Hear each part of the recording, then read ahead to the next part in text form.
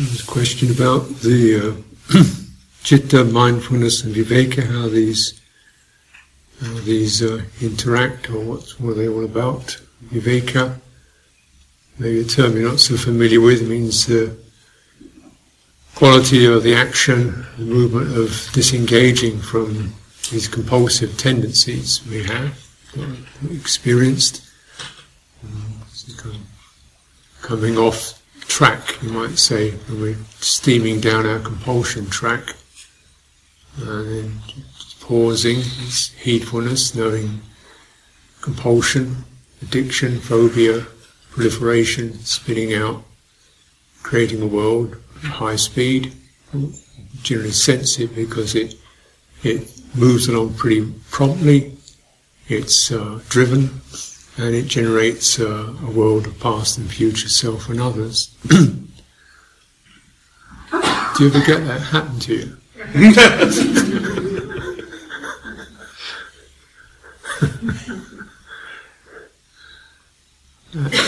That's the track, and it isn't it suffering in the beginning, suffering in the middle, suffering in the end. Clearly signposted, and yet somehow or another elusive. So we tend to believe in the motion as being convincing, purposeful, clear, decisive, reasonable, and so forth.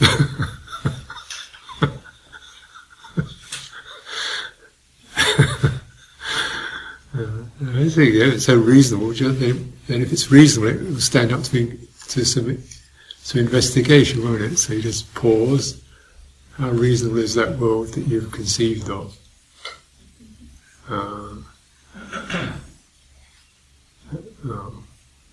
Isn't it just maybe, could be, depends how you look at it.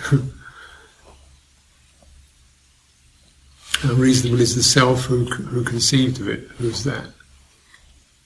State of fear, agitation, irritation, craving, pressure of some kind, doubt, restlessness.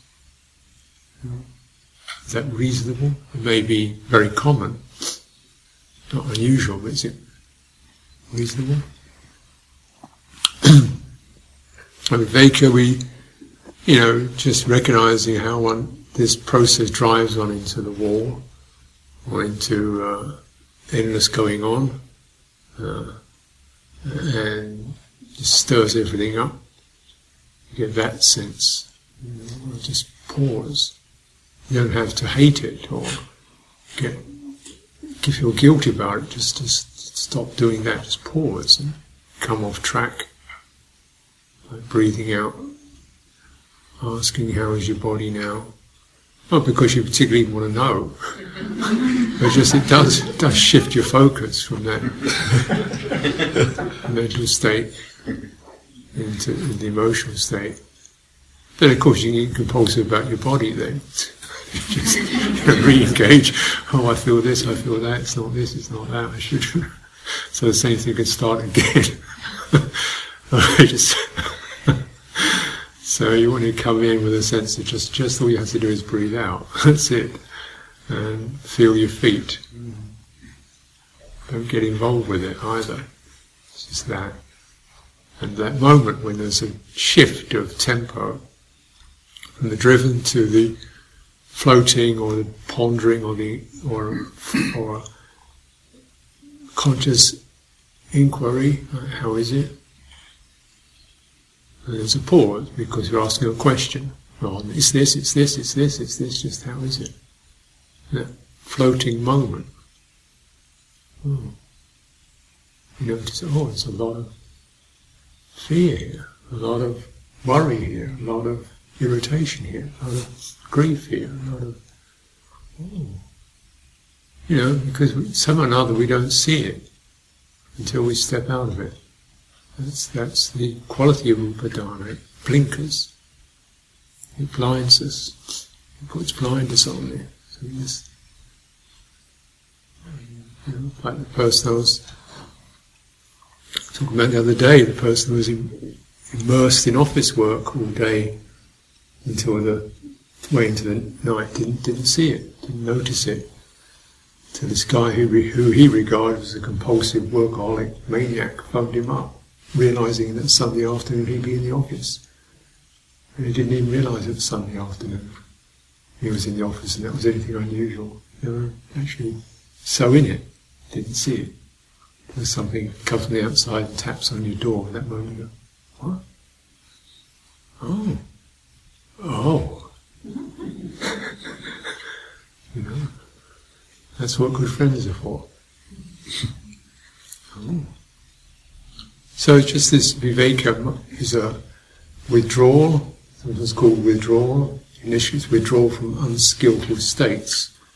So it doesn't mean dissociation, which is where, unfortunately, word like non-attachment can take us into dissociative states, whereby it's all empty, there's no self, just that, so what?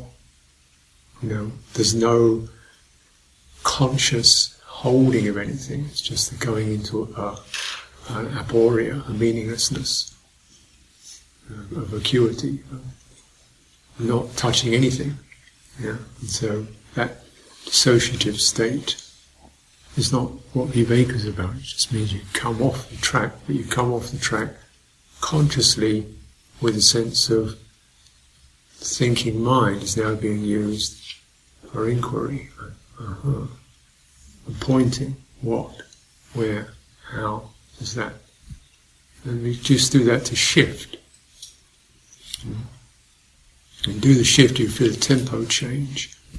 And that tempo change, suddenly the features of the compulsion stand out. You don't see the tracks when you're running down them, you only see them when you get off them. And then you see them. Because when you're under your wheels, you don't see it. You realise it, you feel it. And you know also that you can get off it, at least for a second, 10 seconds. Oh, and that's interesting, because if you can get off it for 10 seconds, then the faith is kindled that maybe you can get off it for longer, or maybe you don't need it, maybe, just let that one float. So this is viveka, very, you might say it's the essence of, well, an important feature of meditation. It doesn't mean spacing out, it doesn't mean ignoring, it just means getting off the drive. That hovering moment of being able to discern certain things stand out.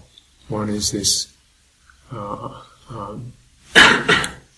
skillful or unskillful. Is it directing me towards some kind of abusive, negative, vengeful, rotten state? Or is it not? You can feel the toxicity of some of these tracks that we run down. The worry that tears you apart, that nags your heart, chews you up. The guilt that throttles you. The self-aversion that wounds you. You see these toxic forces.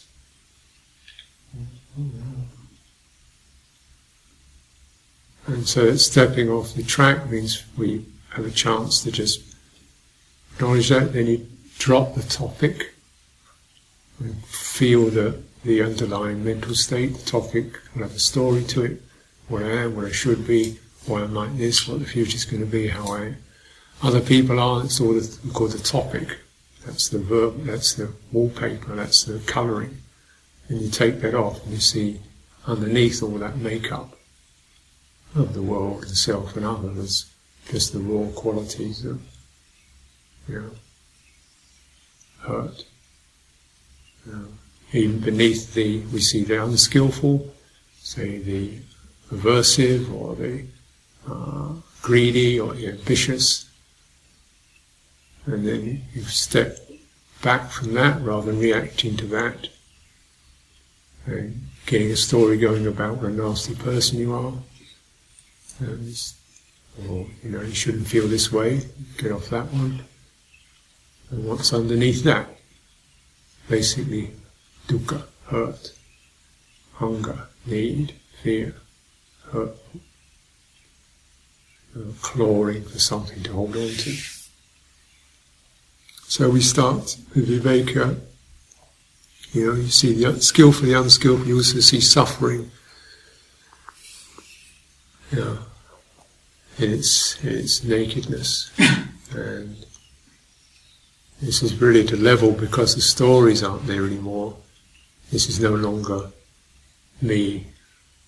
It's just the universal. Because in that viveka we take off the layers of personal history, story puts aside, personal judgment. I'm a nasty person, I'm a confused person, I'm a neurotic. Well, I'll join the club, So then you put that aside, and then what is it there?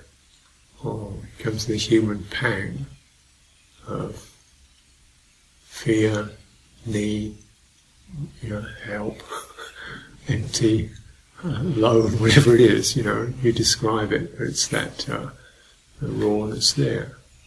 So that this is really the process of penetration, is a deepening quality of viveka.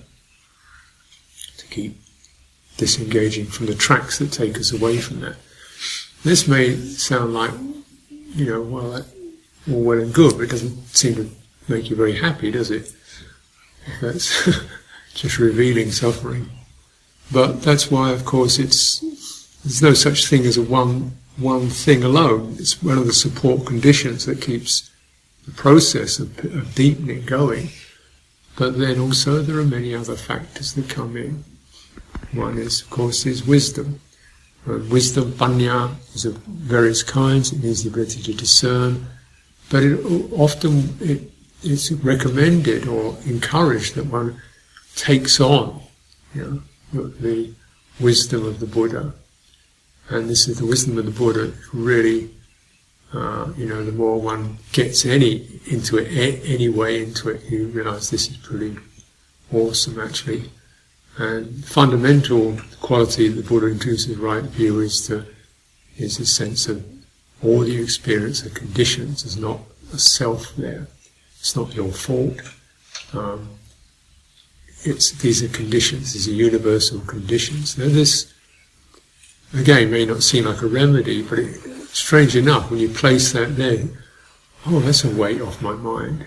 It's just like, this is the disease, rather than I am the disease. I am sick. This is the disease that we all suffer from. Well, that changes things, strangely. Then what's occurring once you come to that understanding conditionality? The citta becomes apparent. Becomes apparent in its clarity. Citta is obscured primarily because it adopts and easily forms this sense of I am. And that we might say it's one of its layers, if you can imagine something like a pure reflective mirror, and it gets layered, gets layers of mists, films on top of it. And the primary one is ignorance, and ignorance, not seeing things clearly, not seeing things in line with the Four Noble Truths. The Four Noble Truths present a series of conditions and causes. When there's this, there's that. When there's upadana, it's this. When there's upadana, contraction, clinging, feeding on, there's this. It's not yours, it's not personal problem, it's just a universal quality. If there's upadana, it's this. And it even describes what the upadana crystallizes around: form, consciousness, feeling, perception, mental formations called aggregates. And one can look at that in some detail. But the easiest way to get a colloquial, hands-on, immediate impression of upadana is the sense of I am that accumulates around experience. I won't say accumulates, but much too slow. It actually is flashed onto experience. Or experience is seen through the light of I am, that flashes on it. It's that immediate. So with the I am, there's a contraction of, well, I am this, I need to get out of it. I am stuck in this, I need to do something to find a way where I can be other than this. Well, of course, Who wants to suffer? Yeah. So, strangely enough, just recognizing there is, which is this language of the Buddha's teaching is often there is, it is, these factors exist, these conditions arise, sounds kind of heartless. It's not heartless, it just doesn't put the heart into words, which we could then cling to. It says the heart is what arises when you understand conditionality, it arises by itself. Oh, it's like this now. Where did that come from?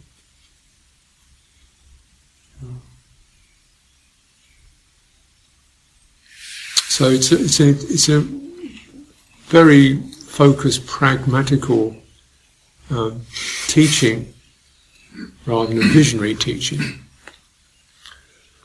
It tells you how to see things, how to review things. If you do this, then things are going to happen. But if you start conceiving of the good things that are going to happen, you won't do it. You start conceiving of Nibbana, enlightenment, awakening. Well, I want to have that. Of course you do. Who wouldn't? I want to have peace, joy, fulfillment, wisdom, compassion.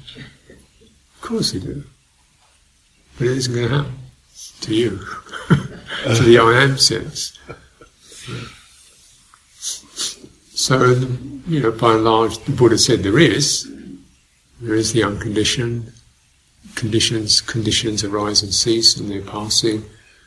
The ending or the fading or the dissolution of conditions is Nibbana. But there is the citta is vimutti. The citta is liberated from clinging. That's the expression. And it even says released. It doesn't even say one is released, it just says it knows released. So it's a very interesting language form which often eliminates the subject as part of the equation. So it doesn't say, you attach to the body. It just says there is the upadana kanda of rupa. There's the rupa aggregate affected by clinging. It doesn't say you're attached to your body. It just says there is this experience of holding, contraction, fascination, fixation, distaste, compulsive reactivity around the experience of form. Isn't there? Check it out. Step back from it. Imagine it's somebody else's body. Imagine it's a dead body. What would your responses be to that? You've got pain in your body, pain in your legs. So, you think you've got copyright on pain? It's yours only your body. No, it's nature of body, isn't it? This doesn't seem to do anything about the pain, it just puts it in a perspective where, oh right, this is the deal. Bodies are pain bags, basically. Get it? Didn't you notice that? Oh, that's what it is. Oh yeah.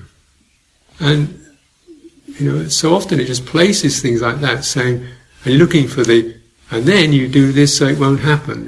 And it doesn't say that. It just says this. Right. Well, it just told me the problem, it didn't tell me the solution. And the solution happens the more one actually sees with dispassion. It's this. Then, instead of the self-view arising, which is going to have more upadana in it, because that's what it's born of, citta arises, surprisingly, amazingly, with a sense of that's that, and there's this knowing, this awareness, this clarity, this steadiness, this openness. And you think, how is that? Well, it just is that way. It's called realization. It just is that way. It doesn't make sense to me either, but it is that way. It's called the complete, dispassionate free release with no strings attached. Is the ending of dukkha. And a complete letting go, freedom, release, no strings attached. There is the release from that. But it doesn't mean dissociate, i.e. go somewhere else. It means stay right on the territory and, release what can be released, or enter that domain of release, which is, you could say, radical acceptance is one way of putting it.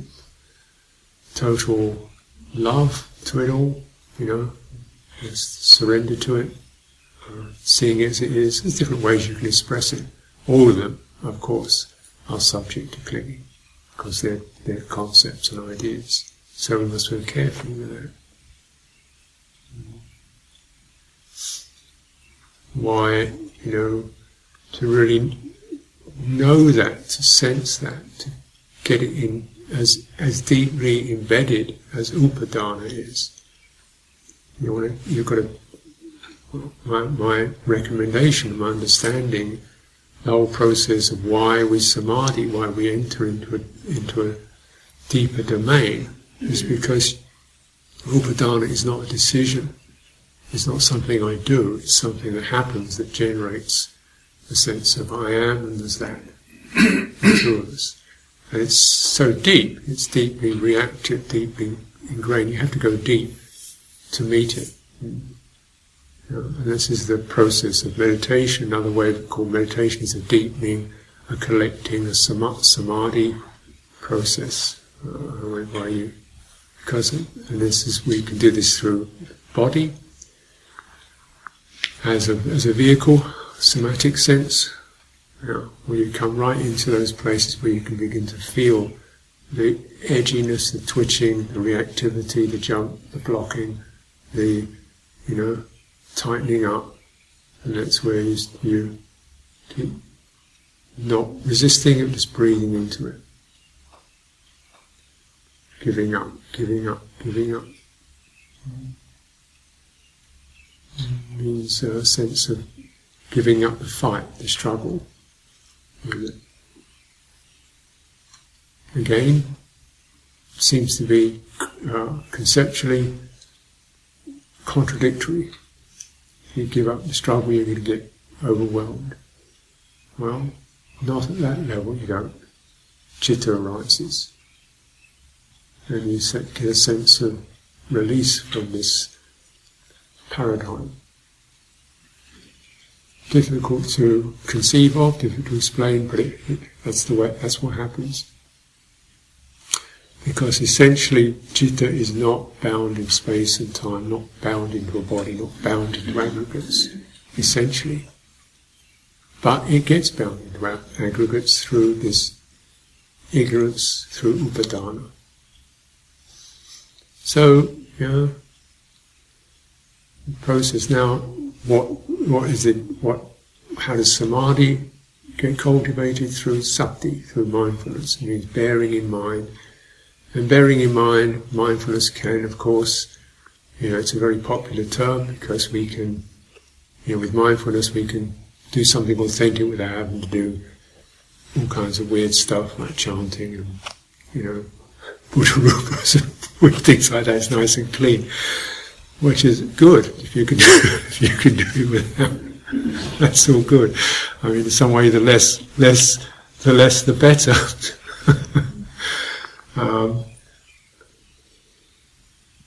But for those things can be important because they do help us to bear in mind perhaps a domain which is not mine, not myself, not up to my decisions, not up to my rationality, not up to my belief system. This is surrendering. And I'll move that to you. That's one of the essences of is Buddhism a philosophy? Is it religion? Well, in one aspect it's a religion in that you surrender to something higher. But the higher is actually not up in the sky, it's It's your citta that you didn't see properly, that got obscured. In some ways then this understanding is not that much different from the understanding of other mystical traditions. God is within you.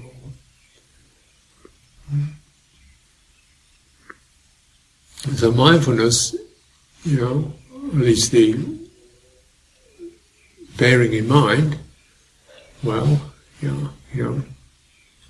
and very commonly it's a particular theme or topic we bear in mind, which is the case of breathing in and out.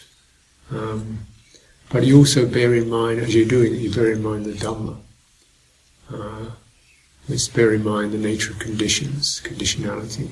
You keep that in mind. That's there. That's an understanding. You bear in mind based upon wisdom.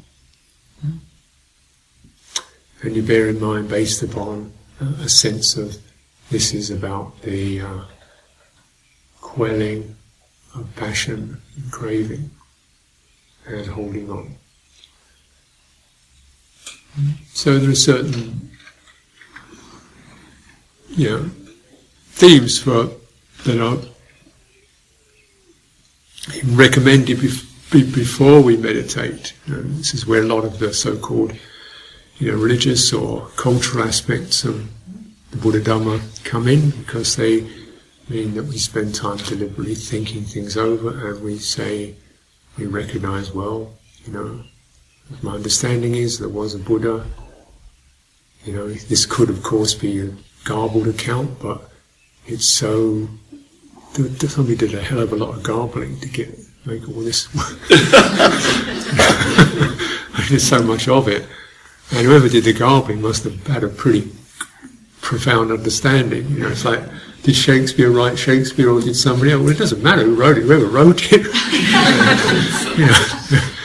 There's a team who wrote it. In a way, it doesn't really matter. There it is. You have a Dhamma from some profound wisdom source. You could call it could be one person.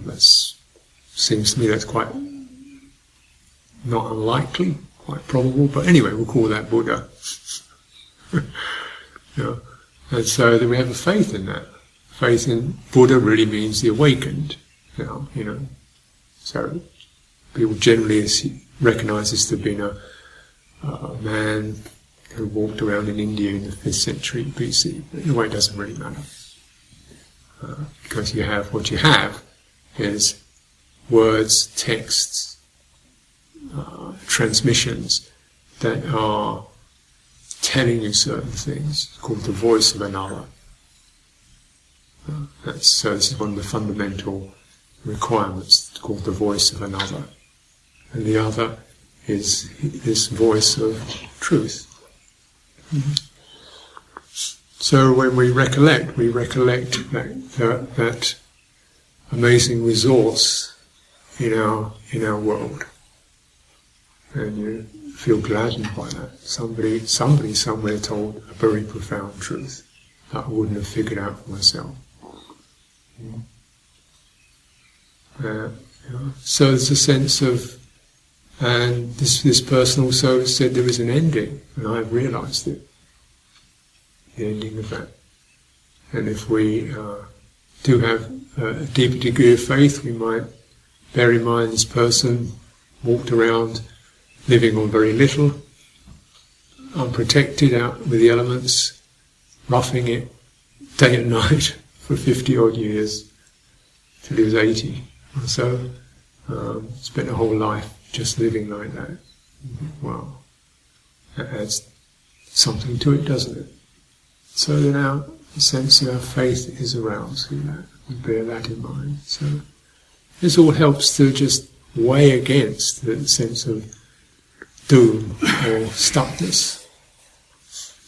And so these are common themes to recollect: the Buddha, the teaching, again, which is synoptically presented, direct, not delayed in time, not about time, not about future, past, out of the time frame, encouraging you to investigate, encouraging inquiry, not a belief system, but saying, you come and have a look at this, look into this, ponder these things, take it into yourself, check it out, test it, weigh it up. Furthering, pertinent, furthering, or pranayako.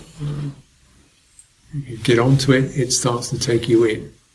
And it takes you to places that you wouldn't have gone to just through, thinking alone.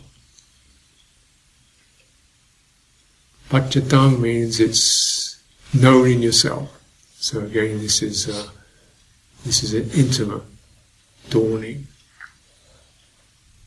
You know it from your own citta, and it causes the citta to arise. This sort of sometimes murky intuitive sense of something wrong, could be right, something, where's that, And the citta arises with faith, it arises with courage, it arises with a sense of daring, and it arises with a sense of love and compassion. It arises with a capacity to release, to not have upadana, whereas most of our systems seem to be doggedly bonded to upadana. There's something that doesn't do that. And this is revealed and deepened and fully entered into by the wise, the wisdom faculty, by penetrative wisdom. So we just even recollect that sense of lifting up. So these are, in the Sangha, those who practice it, people, ordinary people, born with painful bodies, with passionate minds, with minds afflicted by cruelty and doubt, and so on. Through direct practice, also have realization. So these, we bear this in mind. It kind of just gives that element of support, and less of the sense of me about it all. We're in a continuum, a domain, a lineage, a transmission of human beings who experience common difficulties and touched into a common quality that is there for all of us. And bearing this in mind, it helps you to approach breathing, body, the whole lot with some sense of, it's just this, this. They walk through this door. This is the door you go through, the door of the body. Don't get fascinated by the hinges and handles, go through the door. Don't bash on the door. There's a way in which you can open it, which is light. Gently, slowly, carefully. Where does it open?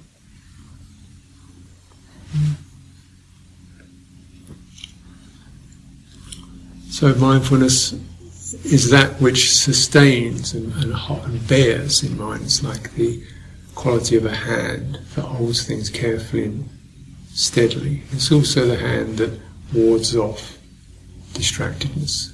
Rather like if you're holding something in two hands, the back of the hand is like mindfulness that just bears the frame. This is the width of the thing I'm holding, so my hands are this far apart, it sustains that, and it prevents other things coming in, because you're holding this. It's that quality. And within that you have the softer quality of the hands which are touching, which is more like the sampajanya quality or full direct knowing. You're really getting the feel of it. So these two work together. Sati holds, bears in mind, sampajanya takes in what's being held, the qualities of it, sensitivities to it. And through that, they both contribute. That sustained, then unhelpful, distracting, pointless influences are warded off, and pertinent, furthering, deepening qualities are absorbed. And then this must result in samadhi, deepening process. So this is how these factors line up. You see there. And that somebody understood all that. Because they did it.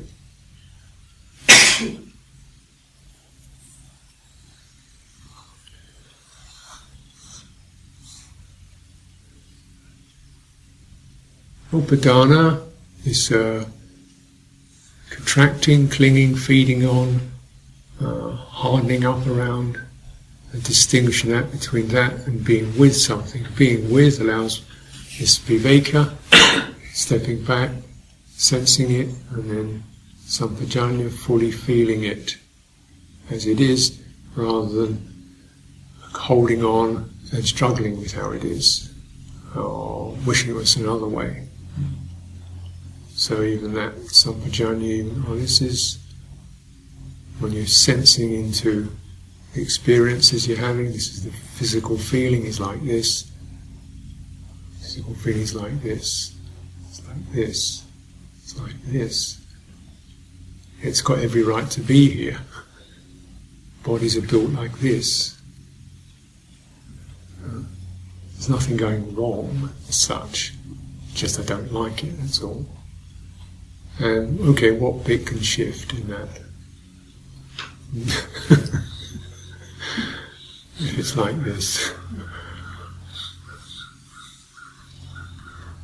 Even that, very simple equation, but taking what it takes to do it is a slow process. Being with, till you begin to sense this reactivity of upadana.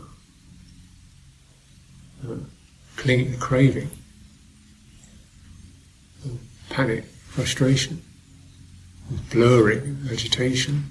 And then, strange enough, one can even use something like a physical sensation as something to just steady on, because it's nice and clear. Maybe you're going to feel breathing, you can feel pain very easy.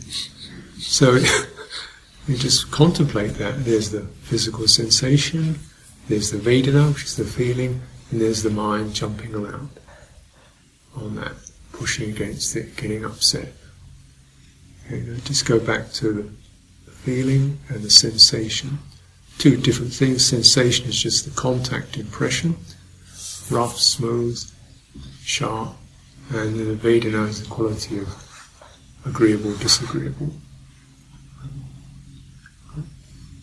Resting on that. Resting on it.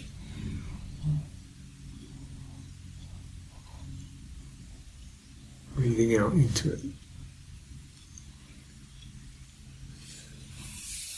Naturally, physical pain is one of the most deeply reactive experiences that we have. So it's, though there are instances of beings who realise the awakening just through that, actually, often on their deathbed, because they couldn't do anything about it anymore. And they realise the awakening just through that, just through directly laying their attention onto the pain. But, we have other things. Breathing in and out. Bearing in mind, even bringing up recollections that you can use to steady your mind. Compassion, sense of recollecting the world, other people, with a mind, and that bringing up the sense of compassion. Resting your mind upon that tenderness for the welfare of others. Essentially, it's just getting the mind to rest upon something long enough, steady enough for the deepening to occur. And the deepening will occur in terms, let's say, if you experience compassion and concern for another person, you have the person, you have yourself, you have the sense of the relationship of compassion, and then if you stay with that, you can begin to soften the impression of the other person, soften the impression of yourself. There's just the abiding tonality of compassion. So distills. That process is samadhi. It's always the simplification of mental construction. Going back to primary qualities. So this again takes you into citta, which is just before self and other arise. It's the primary quality of the citta resonant in that mode. We don't need to construct.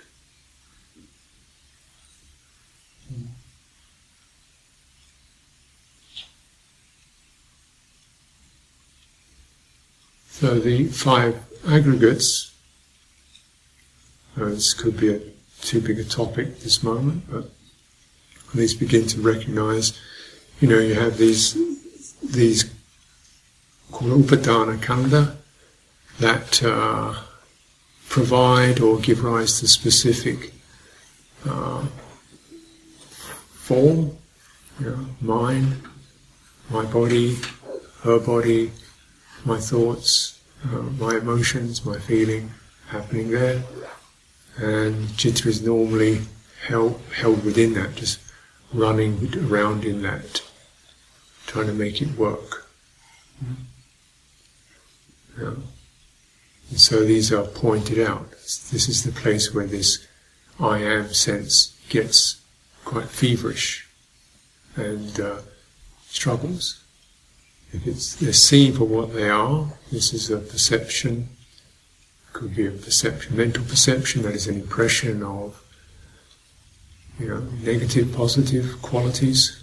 So we see in ourselves and others as a perception. It arises. It's a way of denoting something, the initial sign, the initial signal, the initial moment of recognition. That's what happens. Now, it happens.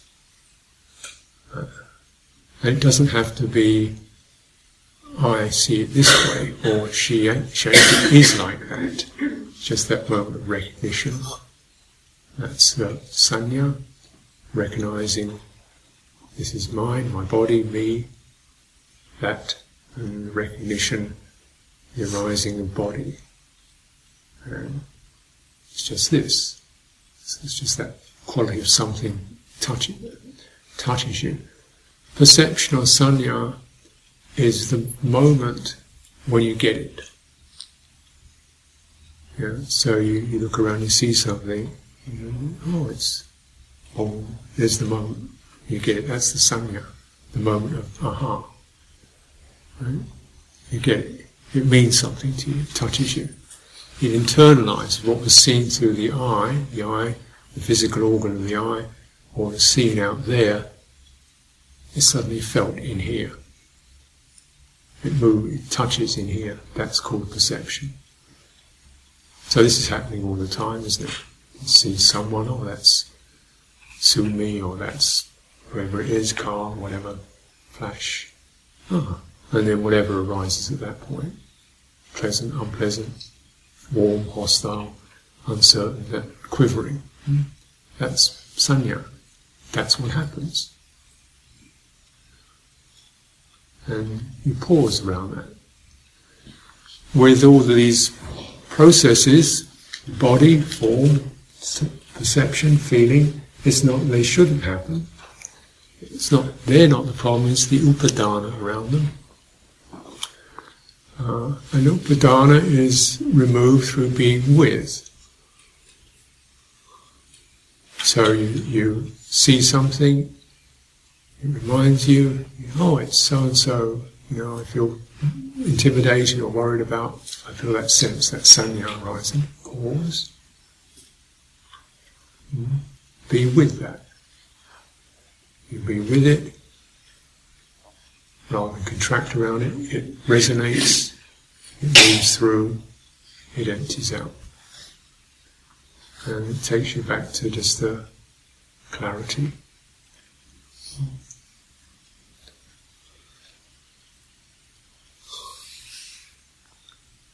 If you don't, what will tend to happen, the default is you see something, it causes you worry, and proliferation occurs. I'm probably going to be this, she thinks I'm like this, and then it sort of just goes into an emotional blur, doesn't it?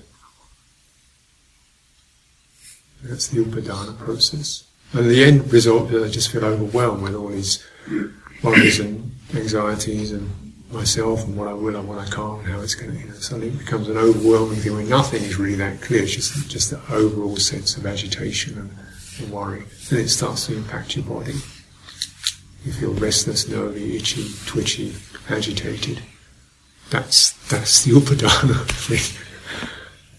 So we want to go, okay, what was that, Where did that all trigger from? Could be just that somebody looking at you for 3 seconds. It could be something like that, It doesn't have to be much. Apparently on the external level, because we all inherit old karma. Old karma, or result. One result is certain perceptions have become laid down. They become established as fundamental navigation signals. Yeah. So they get laid down. And the sign of someone staring at you, looking at you for more than 3 seconds you don't know, is laid down as a source of fear. Because perhaps sometime in the past that was associated with a threat of some kind.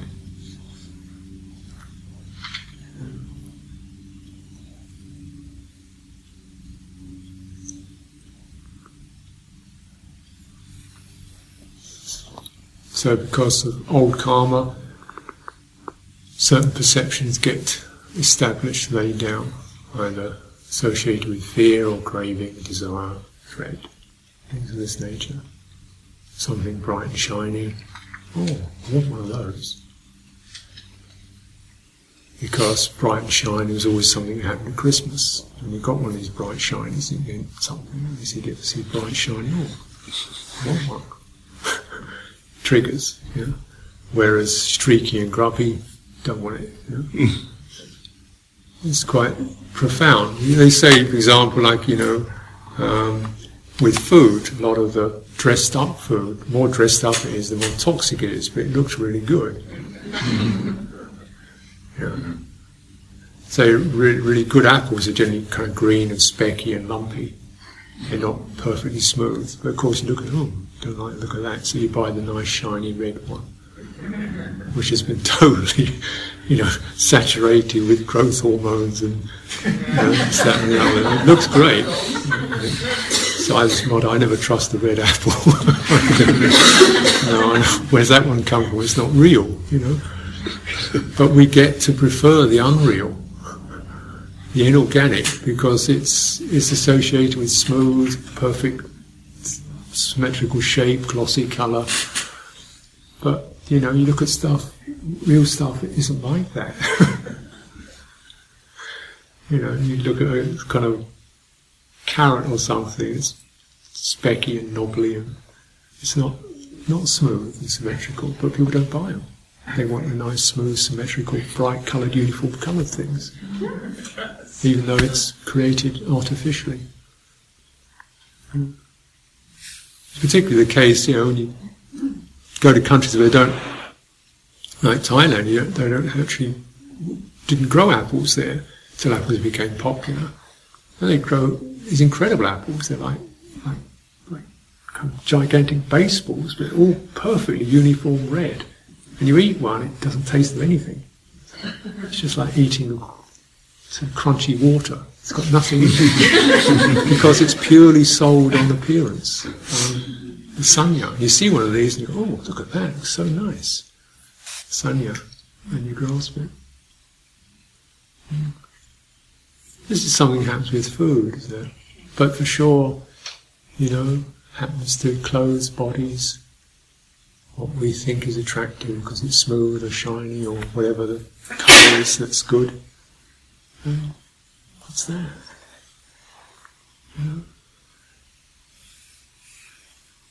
So we just pause around those reactive places. Old karma, inherent perceptions, perceptual material. And What's it doing to you? That's the thing you want to know, not the perception. Perception is the register, the trigger, and then just notice what the actions that come out. Actions are sankhara.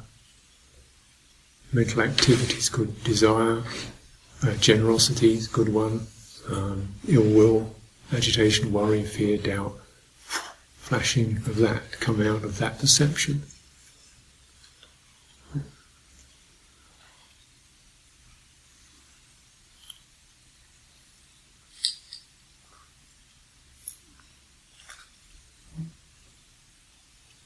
And they've always got some truth in them.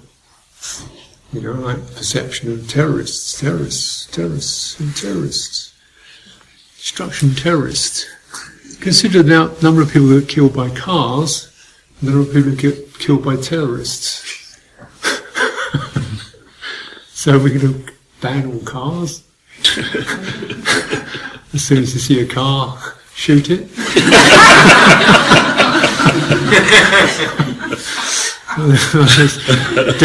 death-dealing machines, because they kill 10 times at least more people than terrorists ever do. And yet, you know, the sanya around that. And I'm not saying terrorists are good, but just notice how one's mind is directed by these perceptions. And in the fear, there's many more cars than terrorists, and they are lethal. And they're killing people every day, you know. They look nice.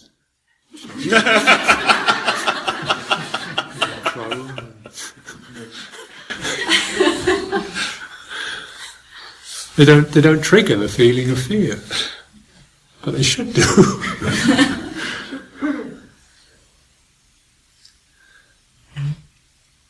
There's so much of it. The way we're just indoctrinated, it's awful. See it as it is. Just notice where things causing you just go glassy-eyed and believe it. That's not skillful. Get agitated and frightened. That's not skillful. Distract yourself. That's not skillful. Look at it steadily. What does that thing trigger?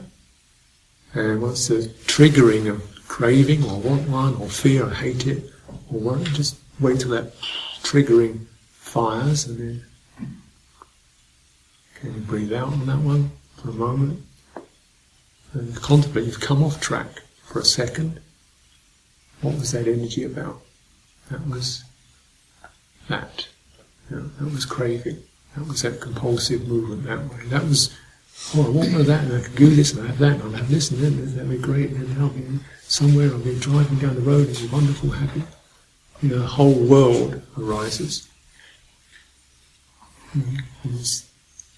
That's those 5 aggregates have now clenched around your citta, like a fist, and you're in the grip.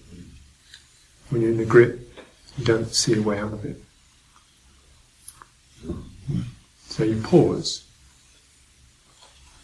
check the perception, check the triggering, check the push, which is always very reasonable, very convincing. That's why it works.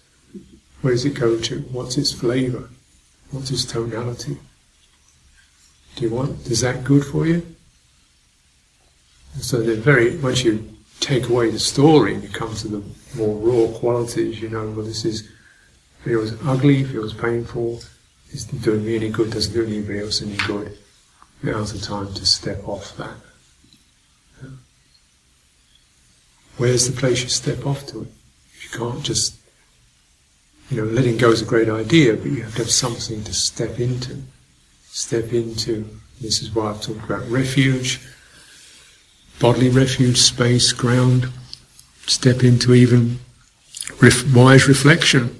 The teachings, the Buddha said this, the person I trust said this. Step into this place where one is at least recollecting and considering, and bearing in mind the examples of those who've trod that way, gone that way.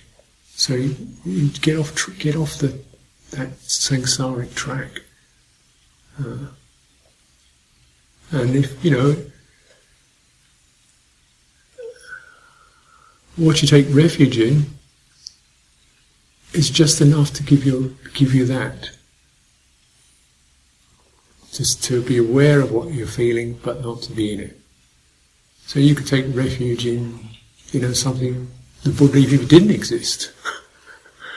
As long as it for a moment pulled you off track, and you could imagine it did exist. As somebody awake and clear and pure. Oh, that's a lovely notion anyway, that moment, because you touch into what those qualities sense, what they mean to you. Clarity, peacefulness, virtue, non-abuse, joyfulness, dispassion, quiet, release. Oh, your citta knows that, because Buddha is just the quality of your citta when it's realized. Buddha is the quality of your citta when it's freed, and something in you knows that. If you don't get confused by the stories and the objects, it's as intimate as that. And the citta, when it even resonates with that for a few moments, these are not difficult concepts. And they're powerful resonances. They can be the moment of freedom, the moment of truth, the moment of non-delusion. And you pick up that moment, what it felt like. You dwell in it, you absorb in it, you're mindful of it, you bear it in mind, you stay with it, you breathe into it, you walk in it, you carry it, it's a precious thing. And then your mind gains certainty and embeds itself in that. It begins to blossom through your body, your mind states and your heart.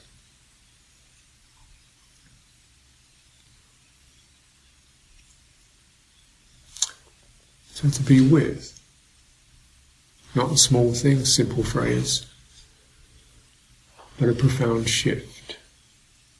A necessary shift. And to stay with it, to bear it, to bear with it.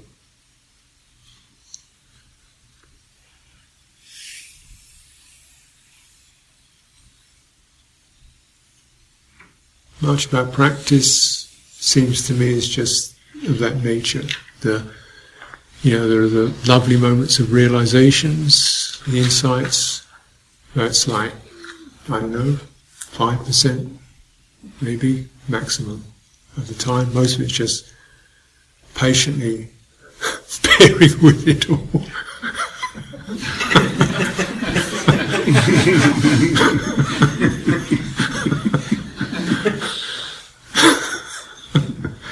I tell you the truth.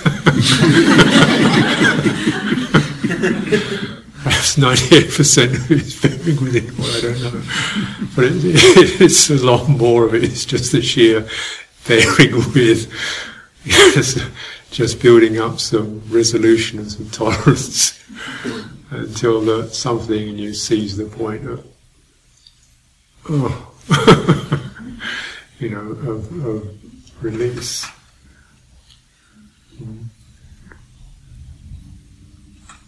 But you begin to also adjust the perspectives to something more realistic, more realistic. Like, what's this about? There's a question here. What's our purpose in life? Big one, isn't it? Our purpose in life. I guess you can break it down to, sometimes my purpose is just to get to the bathroom on time. So it's a moment to moment. It's just that, isn't it? Where's your intention go?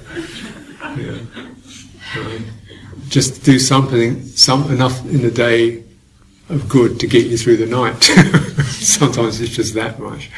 Just bearing with it enough to avoid collapsing, to ward off the power of despond or despair or gloom. Just enough.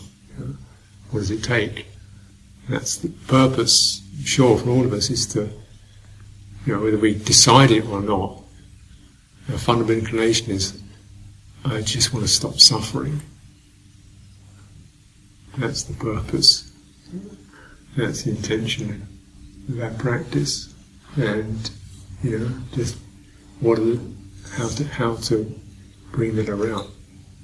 And most of that is just learning, not intellectually, but directly in and of yourself, what it takes to be with, to bear with, to open, to get to call, to give the space for citta to arise, to release itself from this grasp.